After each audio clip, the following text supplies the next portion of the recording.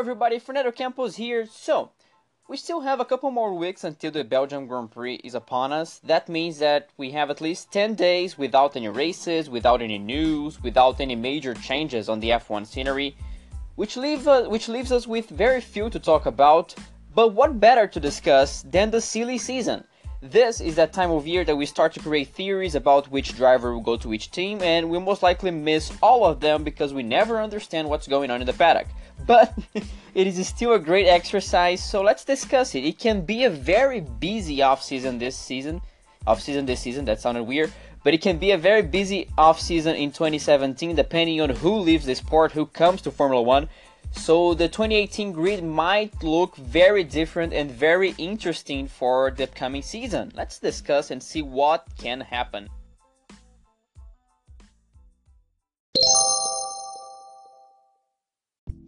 Okay, one of the main pieces on this off-season will be Kimi Raikkonen. The Finn has been flirting with retirement for the last 2 or 3 years, but this time I feel it's for real because he has reached his ceiling at Ferrari. Now he knows that he won't be able to win many races. He could have won a couple of them this season, but he had to give the win to Sebastian Vettel, and this can be frustrating. So, having said that, I don't see Kimi Raikkonen as enthusiastic about staying in Formula 1 for 2018, which opens a very big cockpit for 2018. And Grosjean might be the best fit at Ferrari. I know he has renewed his contract with Haas, but contracts in Formula 1 are made to be broken. And Romain has the perfect Ferrari second driver profile. He's quick, he's fast, and he wouldn't get in the way of Sebastian Vettel, so he is a perfect fit for Ferrari. If not Romain, maybe Nico Hülkenberg has a shot there, but I think Romain Grosjean is closer, especially being a Haas driver and Haas using a Ferrari engines. Which then leaves us to who would replace the French driver at Haas, and that would be perfect for Charles Leclerc. He has been destroying Formula 2, and he wouldn't be sent straight to Ferrari, he wouldn't be sent straight to the main team, so 2 years at Haas, partnered with Kevin Magnussen just to mature at Formula 1, just to understand the sport, are only fair and perfect for the Monegasque driver. So I see Kimi retiring, then Grosjean getting his cockpit at Ferrari, and Leclerc coming into play to get Grosjean's role at Haas.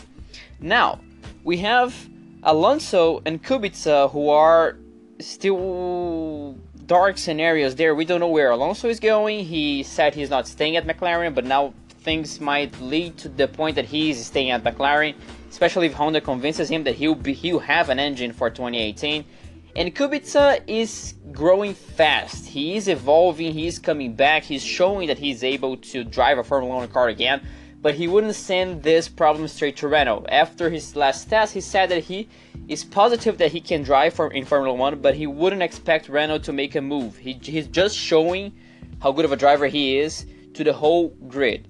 And Renault obviously could use either Alonso or Kubica, knowing that Jolyon Palmer hasn't scored a point yet this season. Actually, he has only scored a point in one race in his entire career, which was Sepang last year, I believe. So Renault could use either Alonso or Kubica, but that's still open there. I don't expect Palmer to be on the grid for the next year. So these are the two most difficult situations because we have Williams, Force India. These are teams that they will most likely not change their drivers. Massa and Stroll and Perez and Ocon are set to stay there. But we have one more driver that can change the whole scenery of the 2018 grid in Formula 1 if he decides to retire.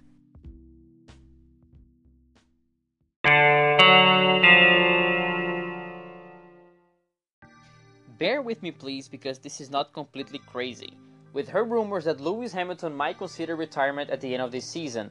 So what would happen if the British decides to leave the sport in 2017? Well, we've also heard rumors that Sebastian Vettel might be interested in that seat. So German team, German driver, top team, Vettel would still be able to fight for championships. This move makes sense. It's a logical move to happen. But this would open a second spot at Ferrari for a very long time, because they're used to change only one driver. They moved from Schumacher and Barrichello to Schumacher and Massa, then Massa and Raikkonen, Massa and Alonso, Alonso and Raikkonen. and then Raikkonen and Vettel. They always change only one driver, but this time they would have to change both of them.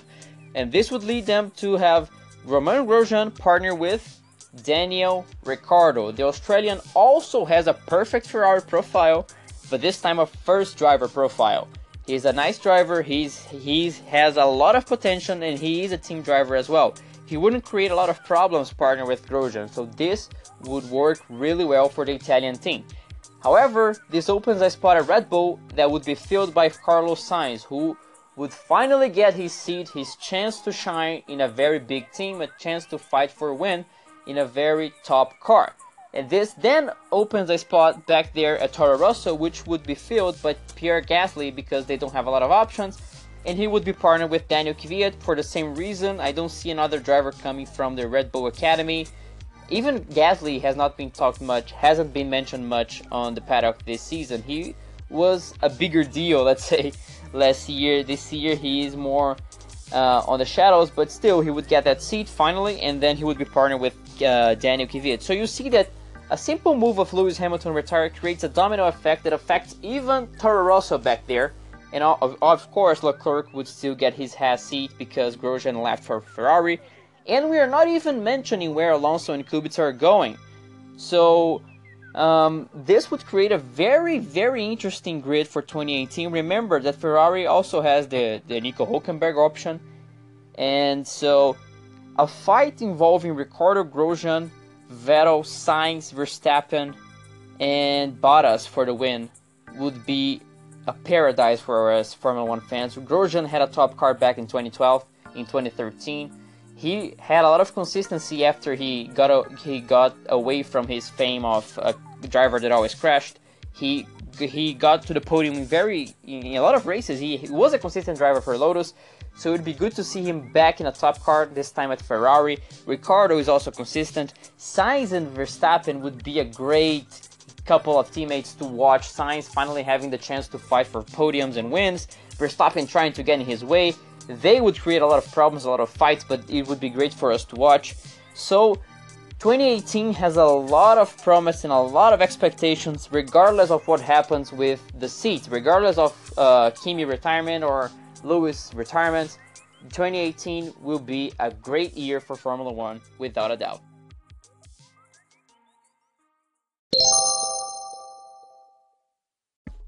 And there you have it. So this has been my little silly season overview. But remember, we're still in August, so a lot of water has to go under that bridge. Things never follow a normal train of thought when we are talking about changes in an F1 grid. We never understand what's going on in the paddock, so I don't expect to be fully right in August. Make sure to send your opinions here in Anchor or on Twitter. I'm there at @BrandonCampos, so send your comments, your opinions, what do you think will happen, what do you think I said wrong.